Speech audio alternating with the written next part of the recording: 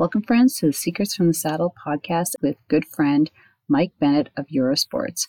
Now, this was recorded 2 years ago when I went to Mike's place, and he has a particular niche in the Ottawa area, is that he does custom paint jobs on bikes. He also has his own bike brand called Prologue. This particular video is shot live and it's on location and it's very visual. So if you want to catch this one and see the visual interview, please go to my YouTube channel, subscribe, like, comment, and share, and you can catch this one. The link is in the description of this podcast, but it's a really good one to actually watch over listening. I hope you enjoy it, and please don't forget to like, comment, share, and subscribe. Welcome to Secrets from the Saddle podcast. I'm Sylvie Dow, your host, fellow cyclist, bike club founder, cycling coach, bike race junkie, just truly super passionate about cycling. My journey with cycling started 20 years ago when I opened a spin studio, started a women's race team, and founded a women's only cycling club called Cycle Fit Chicks. I'm super thrilled to reveal all aspects that make the world of cycling operate. I'm so excited to be able to bring you interesting people from around the world, pro cyclists, recreational cyclists, coaches, event organizers, bike shop owners, everything and everyone you need to know or ever wondered about when it comes to cycling. I know you'll enjoy this episode.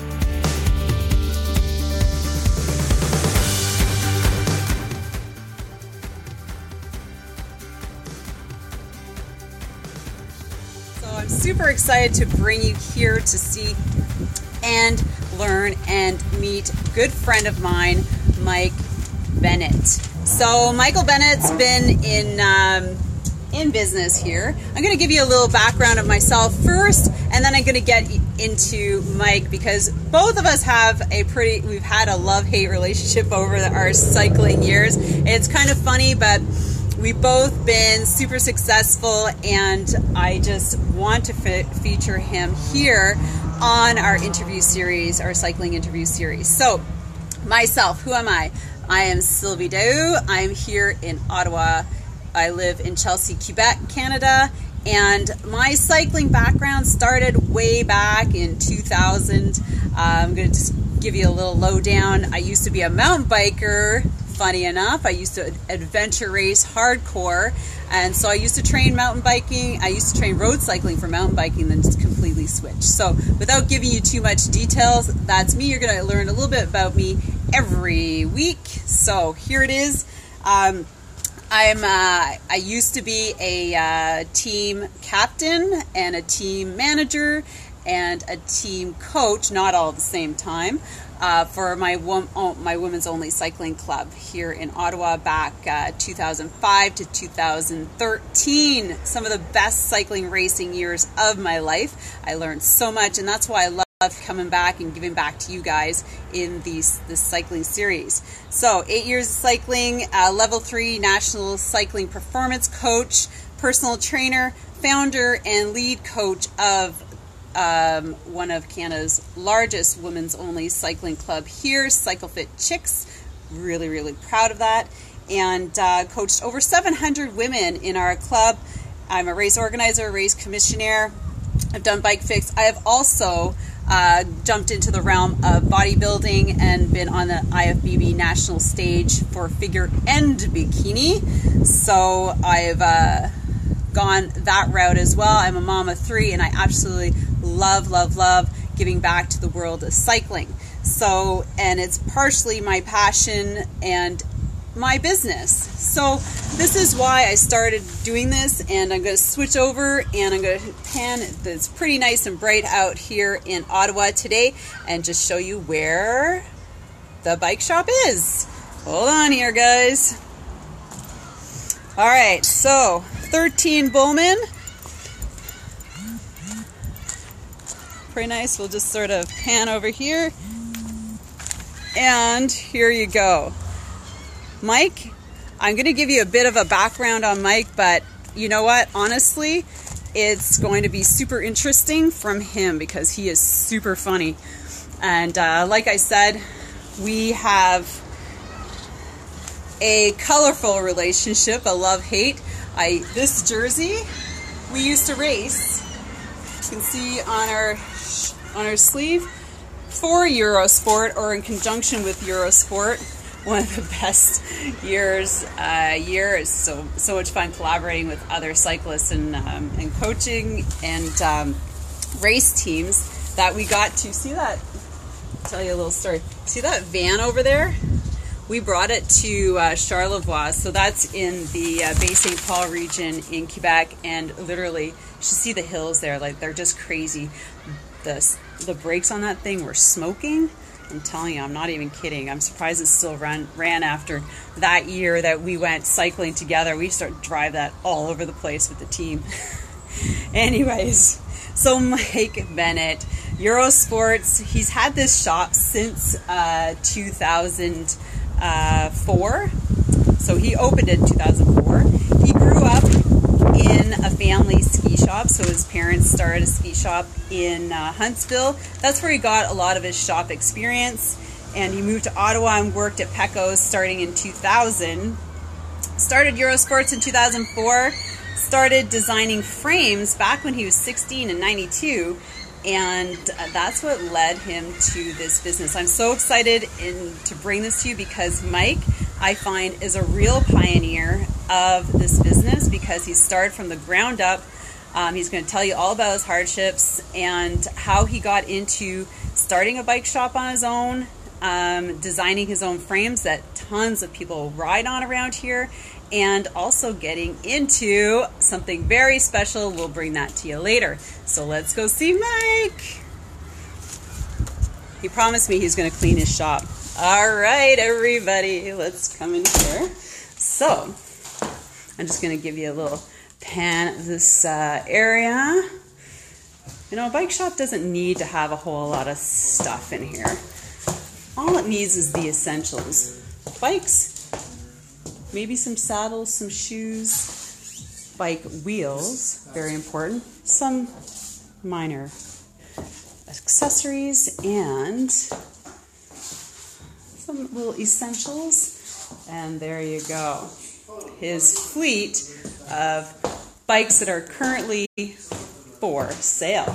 All right, everybody, are you ready to meet Mike? Here we go. Hi, Mike. I have seen this guy behind this desk like for the last 10 years. I've known Mike since we started. I'll tell you, this is going to be fun here. So I've known Mike, and I met him when he was at Pecco's in 2000 when I was adventure racing. And my first mountain bike came from that shop, which was, I really loved it. And so that's where I came to know Mike. So we've known each other for a long time. I was saying that we have a colorful love-hate relationship over the years. Which is usually how good business relationships are. But we've come back and actually liked each other after hating each other and then liking each other. So we're going to talk about Mike, and I'm going to have him tell you about how he got started. Hold on, Mike. Tell us about... Do you want to go into the... Well, we'll start here. We'll stay here, and then we'll move downstairs. All right. Well, it's a pretty long story, and you probably don't have that kind of time. So I basically, in a nutshell, started my first job in a bike shop when I was, 13 under the table, 14 officially, and stayed there for about 3 years, really pushed the owner to build a race team, things, because I thought that's all that mattered in cycling, which now is clearly not the case.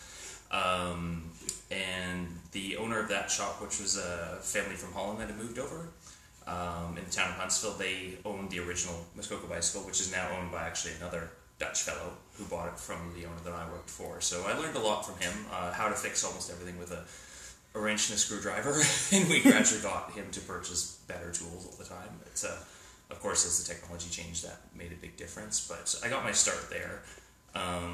He had some old frame building equipment in the basement he let me muck around with and things like that. And that's how I got kind of interested into frame building. I think too, at that point, we were selling 4 different brands, and the big shift came where everything suddenly became, we had 2 brands which were Canadian, one was American, and then they all were suddenly Taiwanese. but the prices didn't drop. So I kind of became a little bit disenchanted with that direction. I was thinking, well, why don't I just make my own if I'm going to pay the same price to have a company have it made offshore, and it just kind of went from there. So a lot of the frame building came from experience of not just riding and racing, but then, seeing what broke on other brands and, what broke under my own. I didn't make an official prologue bike till 1994, which was actually after I left Huntsville to move to Ottawa. So that's kind of where that got started. So tell us about how you got to starting your own bike shop. Like, how did that came? Because it started here. Yeah, in the location we're in now is this is sort of the second go around. So I did have one briefly because I started building frames in '94. In '95, I had a very small commercial setup on St. Patrick Street in the market in Ottawa, and basically from there, maybe selling like 10 custom bikes a year. So it wasn't exactly rolling in dough. Didn't have a car or anything like that. It basically sold enough bikes to keep racing. That's pretty much what the idea was. So that's kind of that's kind of where that got started. By '97, I decided that I wanted to see if I could make a career out of racing, which was a really bad idea because I didn't have the talent. But I went over to France. Actually, in '98, after my parents decided to open up a shop, and I thought, okay, I'll move everything there. I'll set everything up in Huntsville, help them for the winter, train my ass off, go to France, see what happens. Well, I got clocked. But the good thing is they kept me in the club because I was good at repairing all the broken frames because we had a pretty lousy bike sponsor back then in terms of frame failures and whatnot. So I learned a lot whilst over there, and then came back and basically with my parents' ski store, sold a few bikes over the summer, but I really miss living in Ottawa. I mean, as far as a place where there's excellent cycling, a decent size racing community. I mean, you could, even in the 90s, you could race 4 days a week in town between Time Trials Criteriums and then, kind of weekend warrior sort of stuff.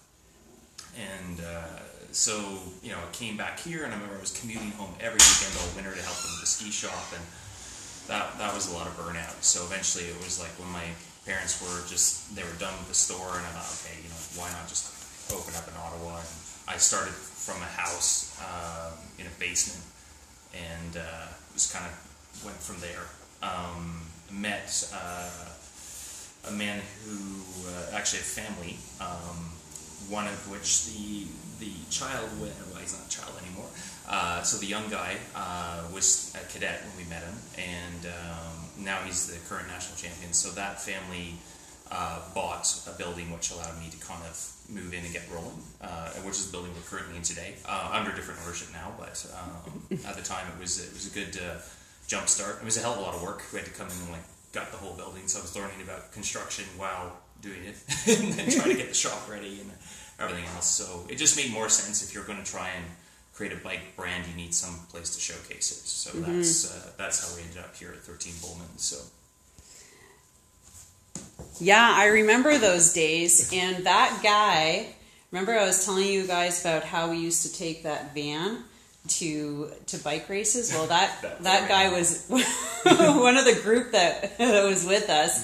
We used to all drive together to races. And so it was super fun. And Mike, I would say, is like a pioneer, like I said, just getting a lot of people started, because he was actually, when we liked each other, was a and I say that with lots of love.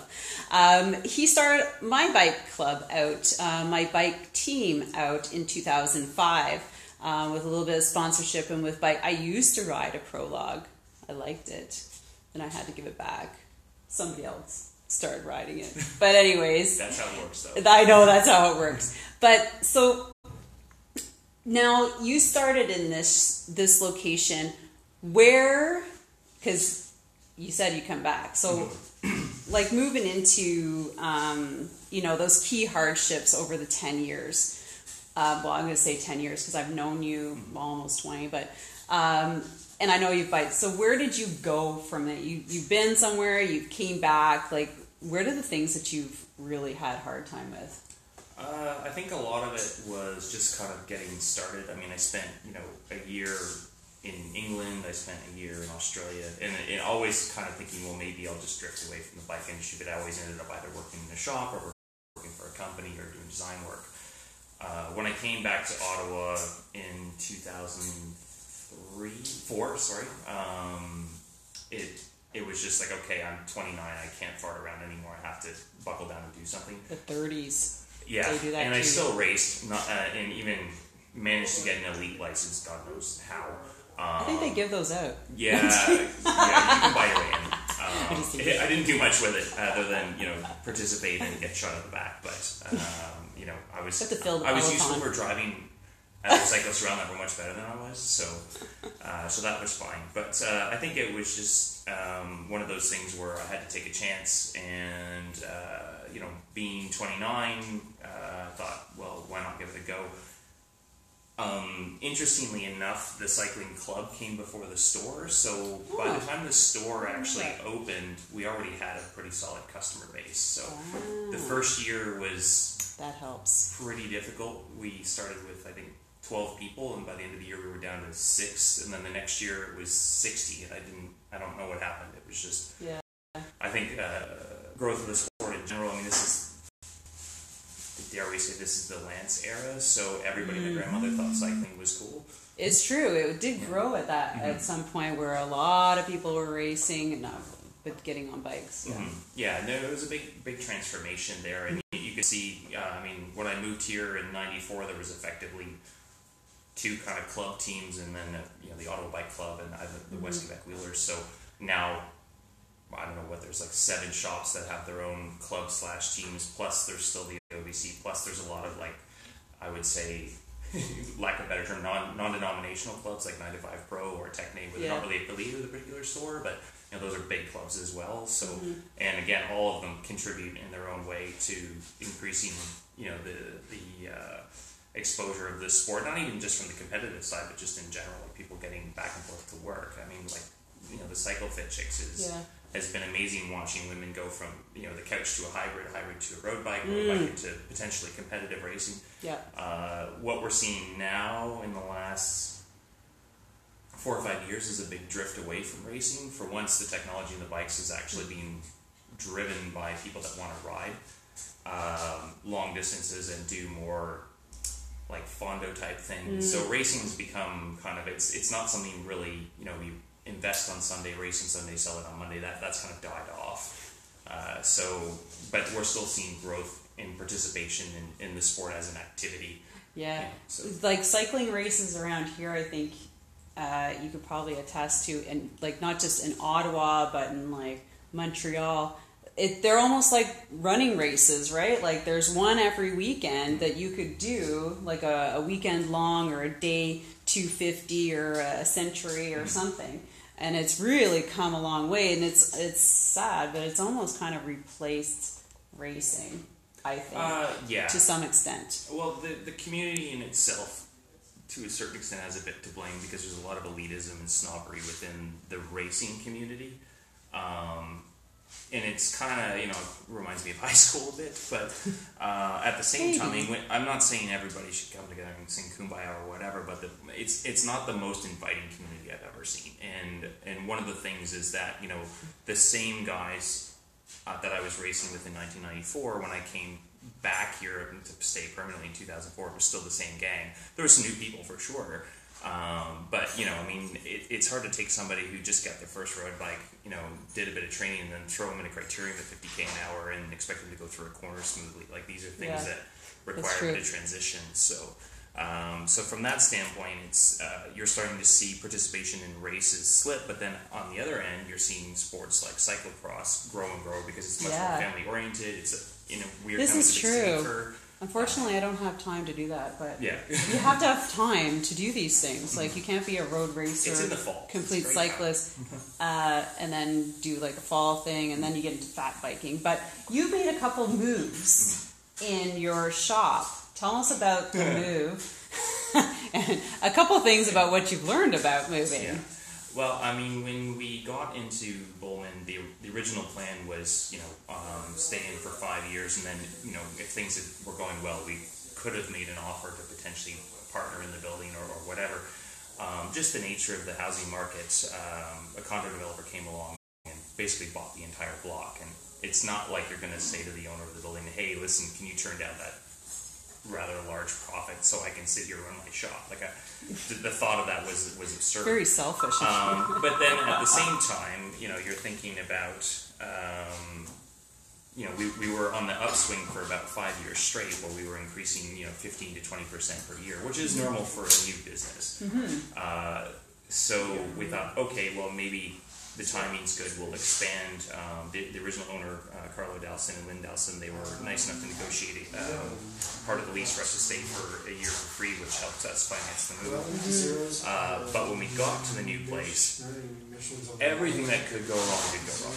Here, you're talking about? Not this one, no. Oh, yeah. City Center. Because he moved to, see this place? He moved to a place that was 100 times bigger. Yeah. And we're like, bigger's not whoa. better. No. This is massive. We can have, after our parties in this joint. Which probably would have been more profitable, I think. So. We suggested. But it's Yeah. So that was interesting. When during the move, our internet went down. Rogers and Bell, over the space of a month, couldn't get us reconnected. We didn't have a phone for the better part of a month.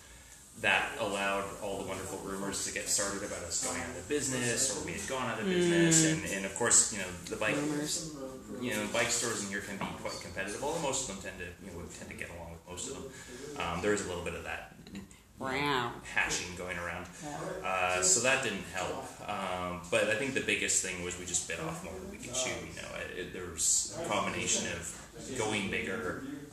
The dollar collapsed, which was terrible for the bike industry. I remember that. So your average bike price went up 30% in 1 year, which scared a lot of people off. Yeah. Our expenses quintupled with the new place.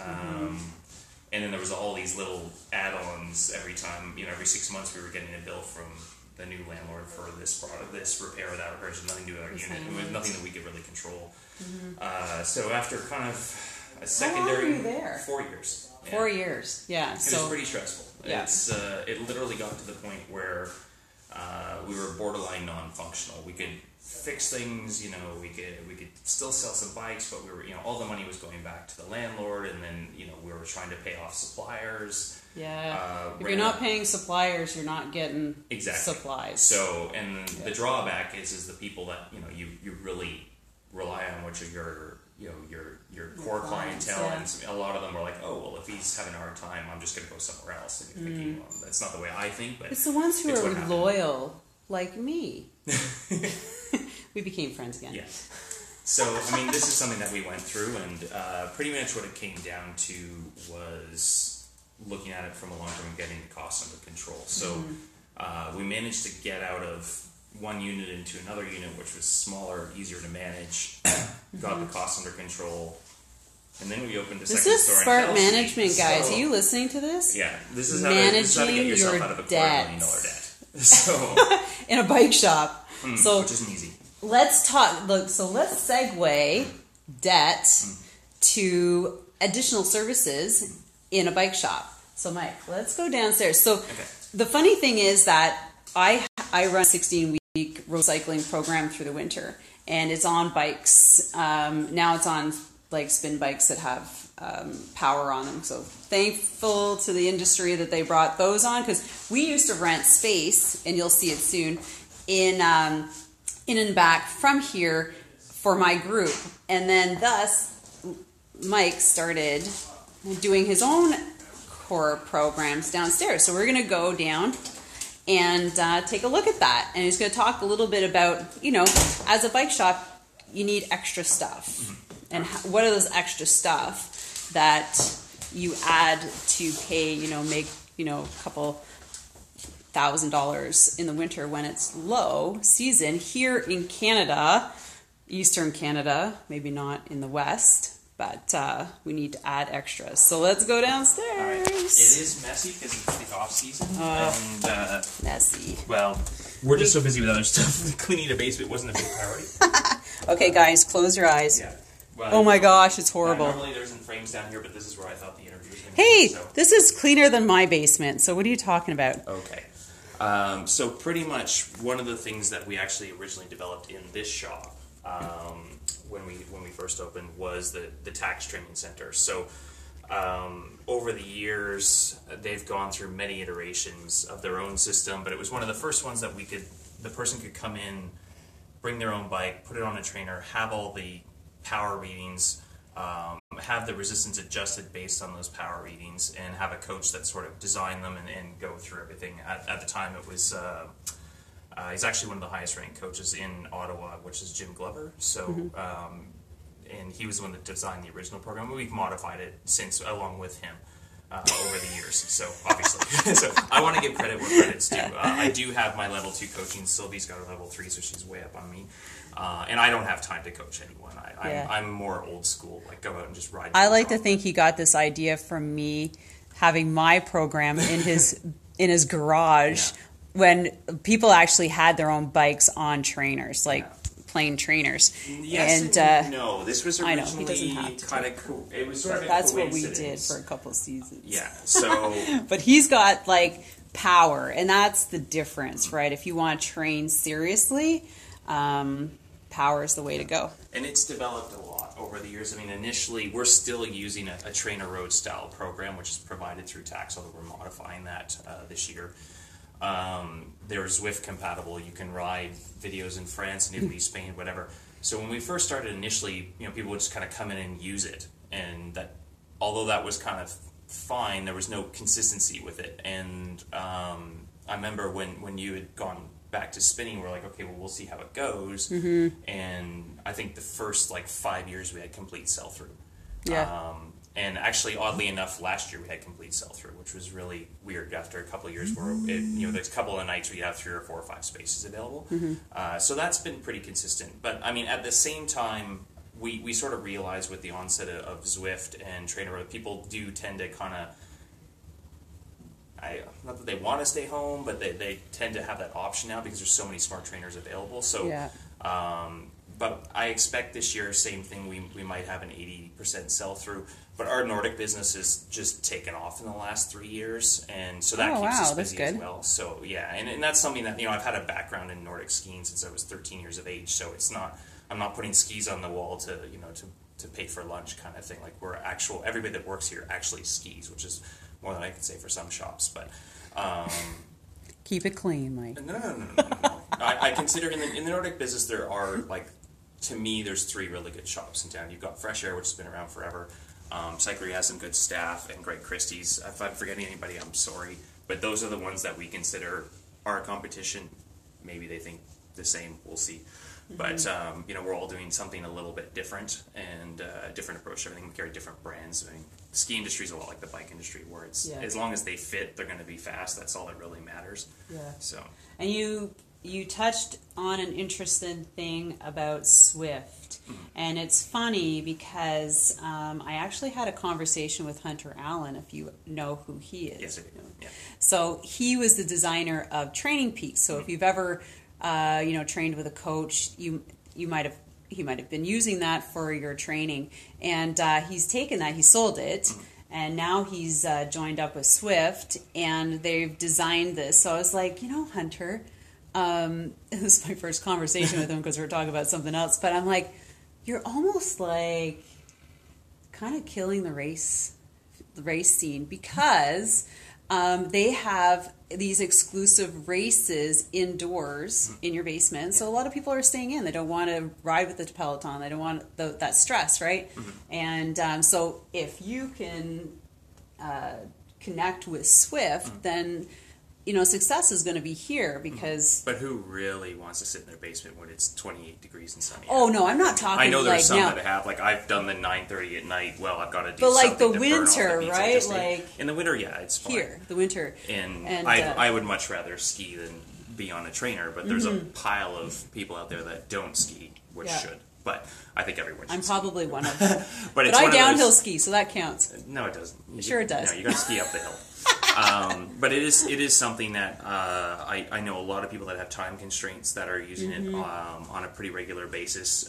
Even on like a day like today. I know there's someone coming in today to use the trainer. Basically, it's his last like tune-up ride before with the half in Tremblant kind of thing. But I mean, he's lives out in Russell. He's got a full-time job. He's got a newborn. So I get it. Like if you can find an hour, fit it in. You can get on the trainer, get your workout in. A lot of people I know that have erratic hours, maybe they can't get out of work at 4. I never finish before 7. So this time of year, it's great. I can get an hour and a half outside, or I get up really early and go. But there are times when, I still have a bike on a trainer if I'm stuck. Sort of thing. So that is the very first Prologue, by the way. It's okay, we'll have to take a look at that. So all right, let's just segue right into the bike design. And what does it take to like get your brand out there, because it's about branding, and Mike's come a long way, and there are a lot of people in this area who ride Prologues, whether they're time trial bikes, road bikes, cyclocross. You have Prologue cyclocross? Cross, gravel, mountain, track, touring. There's a lot of subcategories now. Yeah, so we've gone from 3 models was the first inception to we're up to 23. I think that's enough. And where do you get them built? Well, the design work's all done here. So we actually have 2 industrial designers that work for us now. So David Belinky and Kenneth Bluen, both guys that have with David Belinky, excuse me, has a wealth of knowledge and experience on bikes. So when you're taking someone from that background and putting them in charge of different design work. I mean, this is stuff that I've done on my own. They just clarify things. Yeah. But it's nice having a different perspective, especially somebody with a formalized education.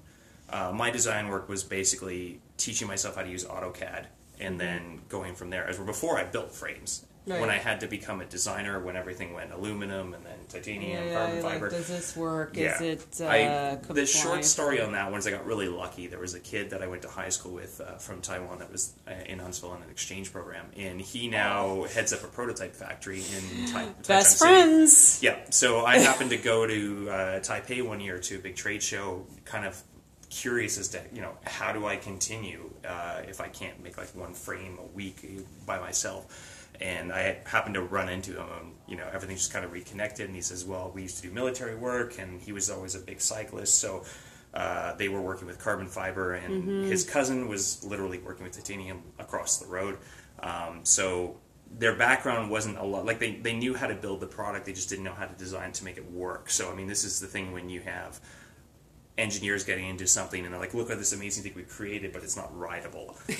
So so you kind of need the combination of the two. And I mean, there are companies that brag about, we're the first company that's only has ever used engineering. And you're kind of like, really? Okay, you're saying that nobody's ever engineered a bike before this particular company in 1996. So see, these people you meet in your life are really important.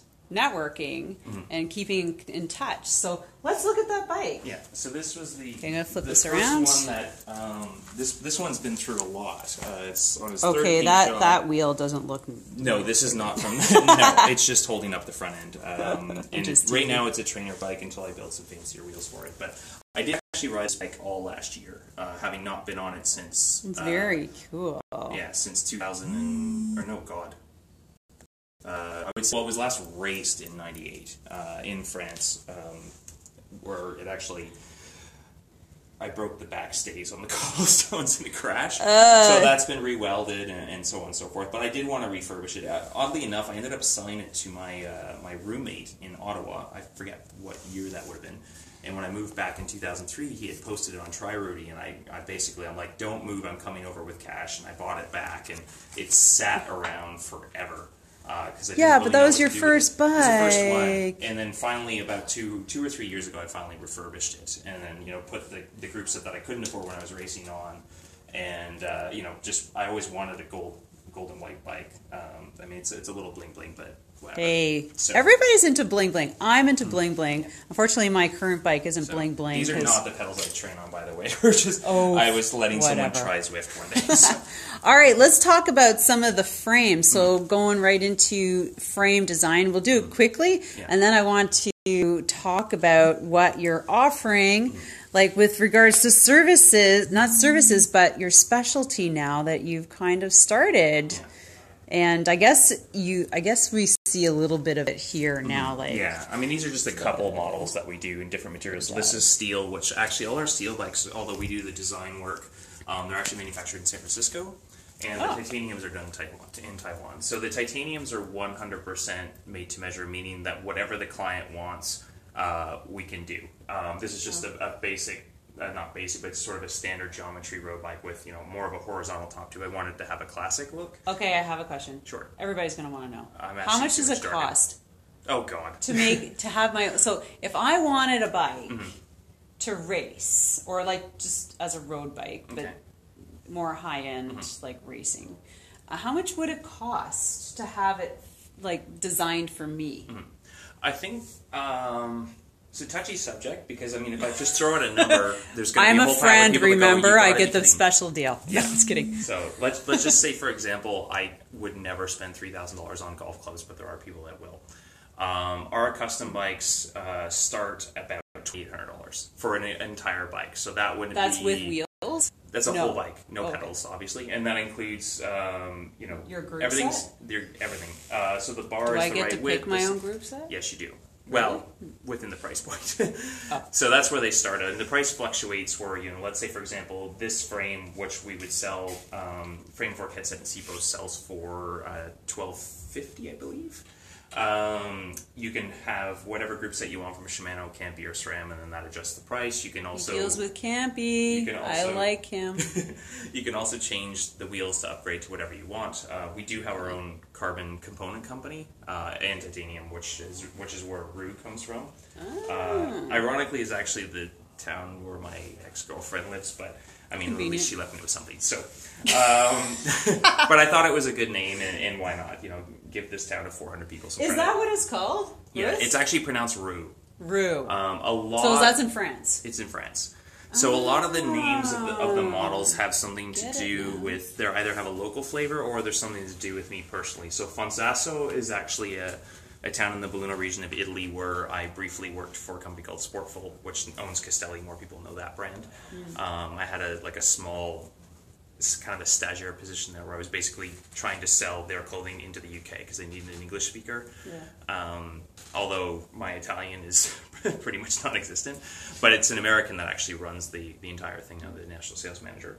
Asphodden is actually a hamlet just outside of Huntsville where we used to ride a lot when we were juniors. And it's probably was one of the bumpiest roads you could find, so hence we figured, well, that would be a good name for the River Road. Imagine Taché Boulevard, but 80 kilometers long. Oh god. Yeah, it's pretty bad. So steel frame, big tires. I mean, these are both road models. We also do carbon fiber as well. The only we'll thing go upstairs and look at some of those. The only thing we do in aluminum anymore is track bikes, and we literally have one model. And obviously, there's no velodrome here, so not a huge seller, although, we'll ship one or two to Toronto every year or to Milton. But you know what? Bromont is going to have an indoor one, so we will have something... well, that's in the works for this summer. Oh, okay. I believe. That's good to hear. Yeah. I know there's a project for one here, but that's a massive undertaking. So I we'll saw a really Bromont. good design years and years and years ago, actually from Carlo Dallison. It's just... Unfortunately, it was one of those things where, to me, made the most sense. But it was just, where do you find the land? Where do you get the investors? It's a big lake. It's no matter what you do, it's a difficult task. So all right, let's go upstairs and just take a quick peek at some of the other models that we have, or that Mike has, and then we're gonna take a look at the. Hi. Hey, how's it going? No, you're not filming you. Sorry. Yet. So now we are. So this is. I mean, there's nothing really set in stone as to how this works, but I mean, this is kind of if we had a mountain bike section. So same thing. We do steel, carbon, titanium. These are all 27.5 plus. So it's one mountain bike you can put three sizes of wheels on. Use it as a fat bike in the winter, as a trail bike, or as a cross-country racer, depending on whether you want to run 29er wheels, 27.5, or 26. Cool. So all three of those are engineered for that. So those fairly popular these days, with everybody kind of flipping around different... Well, the road market's really slowed down. A lot of people that came in this year looking for road bikes ended up buying gravel bikes, which... Yeah, I heard not that. Not that we roped them into it, we're just asking them, what are you doing? Oh, well, I'm riding for fun, I'm riding with my friends, and I want bigger tires. It's like, well, here we have this gravel bike that's as light as a road bike, but you can put tires that wide on it and be comfortable. So okay, what's a gravel bike? Like one of these would be a gravel bike? No, these are all mountain. So gravel, for example, I don't have one on the floor because they keep selling. I can show you frames. So, this is a road one, which again with discs now you can run 28 tires. You can run bigger if you want. Okay, so that's an ideal of a gravel bike. This is road. Oh, that's road. Yes. But you could, so like a Van Ness, which is another small brand that we do carry, that's what they would consider a gravel bike. In ours, we have all three models here. So we do a carbon 501. So it's basically the clearance. It's clearance and geometry changes. They're a little more slack because you go bombing down a gravel road at 45 km an hour. You don't really want the steering to be moving around. This frame in itself... it's actually just shy of 1,000 grams, which is about the weight that you would see on a race bike. But again, with the tire clearance for up to 42 tires, so there's a lot of space. We also have another model in titanium. So this is called the Britannia, which is named after Britannia Park. Ironically, was because it was a cyclocross park, and now we're not allowed in there anymore. So sad. This one here is the Galbraith, which is actually a road just outside Almont where the Almont Paris-Roubaix goes by. And it's also actually a mountain range in Scotland, so that kind of works out. We also do, this is probably the hardest one to pronounce, this is called Valengoujar. Valengoujar. They're all prologue, that's the model name. And so that name actually is just outside of a place when I lived in France where I was constantly getting flats and thinking this would be an ideal spot to have a bike with bigger tires.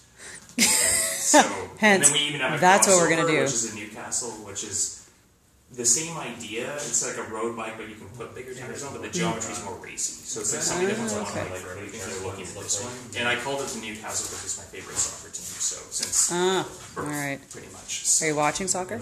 Yeah. Okay, let's not get into that. England's doing okay, but we'll see. There's always it's a loaded question. Yeah, well, and we're not talking about soccer right now. Newcastle fans like being the Leafs fans, so it's always disappointing. So the other things that we also do. Oh yeah, the wheels.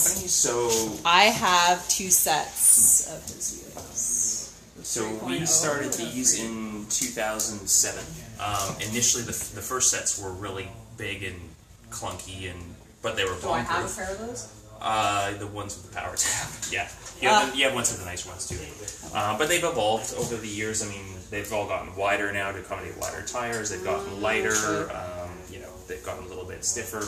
Now you have disc brake specific ones like this one here. So the braking tracks have improved now so that they don't melt anymore, which was a problem that every carbon company had at some point. Yeah. So, but the nice part with the more and more people buying disc brakes for road bikes is that you have a large clientele that will buy a very high-end bike. They'll want a high-end set of wheels. And then they'll go to France and bomb down Alpe d'Huez and wonder why everything matches. Oh yeah, we can do that too. Everything is a matchy-matchy. Yeah. It's one of the advantages of having your own vinyl cutter plus paint room. And vinyl cutter. Yeah. That's another thing. He does his own stuff. Like this stuff. Great. Yeah. Reconnect. Okay, here we go. It may cut out in the paint room, I should warn you. Okay, well, we'll see.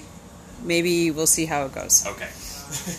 Okay, so this is actually Mike's, what he specializes in, or what he started going into, is design, paint jobs. Yeah, this started in 2008. Just a second, I don't know if you have any cool paint jobs in here. Because he had one that looked like a zebra. Not a zebra. A giraffe. Yeah, he doesn't have any, like, funky ones. Just the one up there? front. Okay, hold on. I just want to show you. So, you can come in with your own design. Okay. Oh, this is the one. There you go. Hey, how you doing? I know, I got jewelry on. but it's different. This is Drew. He's a local legend. I know. Just a second. This is Drew. He Oh, does there a you go. lot of amazing paints. Yeah, like there's a difference between somebody who paints bikes and Sorry. an actual artist. Yeah, is that the one yours right on behind the... No, that one's good. What do you mean that one's good? Anyways, this is a paint job as an idea. I don't know whose this is. There's just... It's just for stock. I painted it yellow and I thought it would look better orange, so I just taped off part of it. Sometimes So we're going to go play around. and see how much we can see in the paint shop, just if our Wi-Fi cuts out. Okay. And then we won't go in there too much and we'll just finish it up. Say hi, Drew.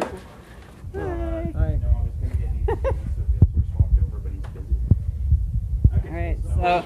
I do apologize for it being rather pottery. Yeah. So remember, So busy. we said that I used to run... Not on that side. Not on this side, but I used to do bike training in here, and this was my room. It did not look like this, and that's where I had bikes on trainers, and it still looks This is okay. getting a complete Okay. redo after Cross is over.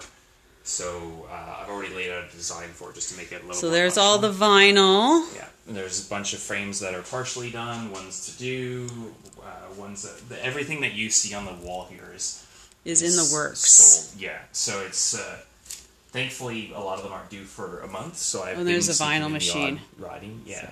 So what happens is when we're doing a bike, like so for example, this is if we're putting a Rue logo on.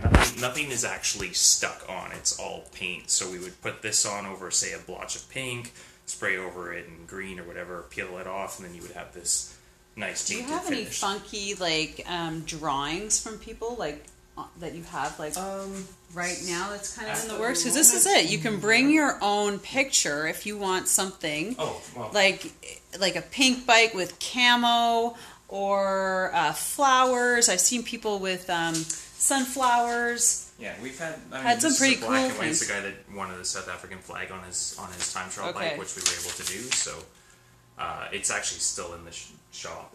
Okay, how so it kinda that's works. kind of a Yeah. rough drawing. Yeah. So, you can bring anything in and have it painted on his Prologue bike, right? You can't bring your bike in and have it No, painted. we do a little bit of restoration work in the winter, but I basically kind of keep it to your older own stock brand. Italian brands. Like, well, we're redoing a Collego right now, and Okay. we're redoing a Pinarello. Okay. But these are You like can, classic those ones. steel ones. Yeah, but I don't like if someone comes in here with like a Look, if I brought my Specialized in, you probably wouldn't. no.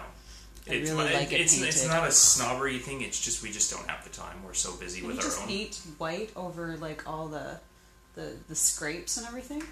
We've had a lot Never of buy a questions white about- bike. Actually, Yeah. I got it as a demo bike, and it was just so awesome that I had to buy it, and it was white. Yeah, I guess the biggest thing with touch-ups is people don't realize how much work there is. So, and then they get insulted when you tell them how expensive it is, and then anyway, it's one of those things where it's not a rattle can. You can just spray it on. I mean, you just have to sand out every little scratch down to the frame, reapply the base coats, reapply the clear coats. I was one of those polish it. people. What do you mean? You can't just Yeah, we've buff had a it, few, like- and we we're trying to be nice about it. Oh, some people get really irate and you're a rip-off artist. It's like, well, I would like you to try it and then see. So at some point we'll make a video of the process so people understand how much it goes through. But as an example, like a carbon frame, we'll take this as our Chicharro, which is a road model.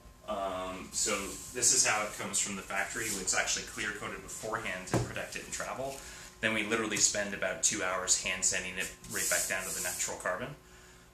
From there, it has about 3 to 4 layers of adhesion promoter, which keeps the paint from flaking off because it's basically plastic. Then you have layers of black, then layers of white, and then you can start your design. wow. So the minimum, let's say if you had Who a knew? red bike with white decals, it's Yeah. still going to be 5 hours work.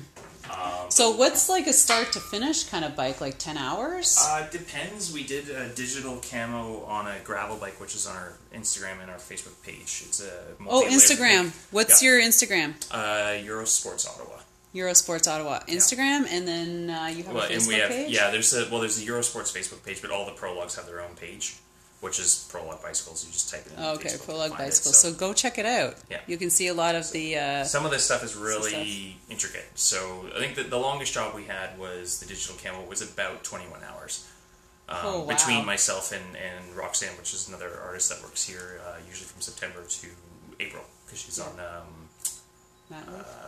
No, she's no. She's a dietitian, so she's actually working in her hometown of Amos right now. So she'll be back in September, which is good. So cool. Yeah.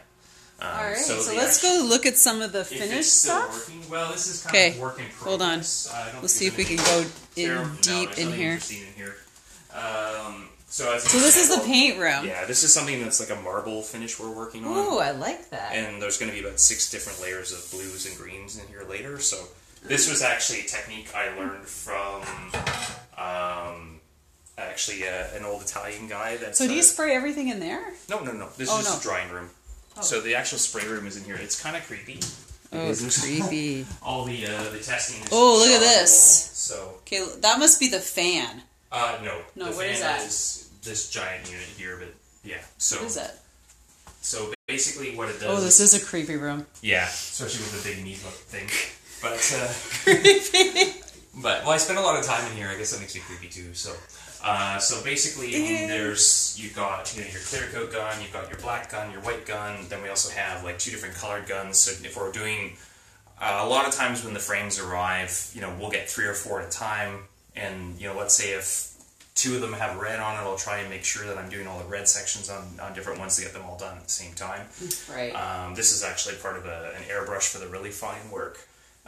Depending on the job, there's not a lot of freehand, which is good. I was never great at that, but the masking and things usually we get away with kind of what they call a touch-up gun. Each one of these guns are around $300 to $400. And every time we have to rebuild one, that's a couple $100 to change all the pins and everything. Wow. And that's usually has to be done once a year. So it's a pretty big investment. Yeah, I guess so. So that's one in the corner you started? Yeah, this is the mount like when we started on. So this is what we call ghosting, where basically we put the adhesion promoter on and dust it white. This one's actually going to be, this is for a member of the Techne cycling team. And it's going to be painted to match his jersey, which this year is all orange with kind of like these kind of neat purple diamonds on it, and then blue writing. So, so when do you think that one's going to be ready? Probably after the weekend. Really? Some of the hard jobs I do on Sundays when I know I don't have to answer the phone or check emails because it's just easier. He doesn't have a life. I do. You it's choose to hang out in the room. So. In the room. Yeah, well, World Cup's on. I can listen to that in the background. Yes, that's true. You can bring your that bathroom used to be so nice. Again, so this is this sort of right now? This is just like storage for repairs, and just unfortunately, the bike industry hasn't figured out how to get around cardboard boxes yet. So, what's your other option? Well, we just take it to the recycling place. That's all we can do. Oh. So. It's again one of those things where we're redoing the roof or the ceiling in this room and the other room in September. So it's just unfortunately right now we're at high time, so we can't really afford to be doing renos in the middle of peak season. Of course not. So. This is like a winter job. Yeah, right. When and it's by that really point quiet. you're so tired, you're kind of like. I know you need it. When do you take a vacation? It's been a while. Do you take vacation? Sometimes, but it's never more than a day or 2. So like go home for Christmas or something like that. My mom's she's going to be like, well, what happened this year? All right. Well, this has been amazing, guys. So please, if you have questions for Mike, put them in the comments below. If you want to give kudos because this is a lot of work to get started. So since 2004. You started your business? And in this building since 2008. So. Yeah, since 2008. And so, you know what? This business isn't as easy as you think. But Mike has been around. He's, made it past the 5-year mark, and he keeps on going, and he's got something really special here that, please share this video. I know it's long, but it has a lot of great content in it. And if you're in the cycling industry, you want to know about some of this stuff. So thanks a lot, everybody. Please mark comments, please share, and we'll see you back next week. I have no idea who we're going to have yet, but I have a list of people who are in the works, and I will bring you somebody special. Take care and have an amazing week. Thank you so much for spending this time with me on the Secrets from the Saddle podcast, learning more about sighting people, places, and things that make cycling such an exciting sport. I am so glad you stopped by today. Please leave me a review if you feel so moved to do so. I would love to hear your feedback. And if you could take 1 second to share this episode with someone you think would enjoy it, I would be forever grateful. Also, if you could please leave me a review if you feel so moved by going to iTunes and leaving me an honest thought and an honest comment, telling me what you think, and most importantly, tell me what you'd like to hear more of. It would really help me to bring more great, inspiring cycling stories to you. Until then, have an amazing day, make sure you ride your bike, and don't forget to visit my YouTube channel if you'd like to see the full version of this podcast live.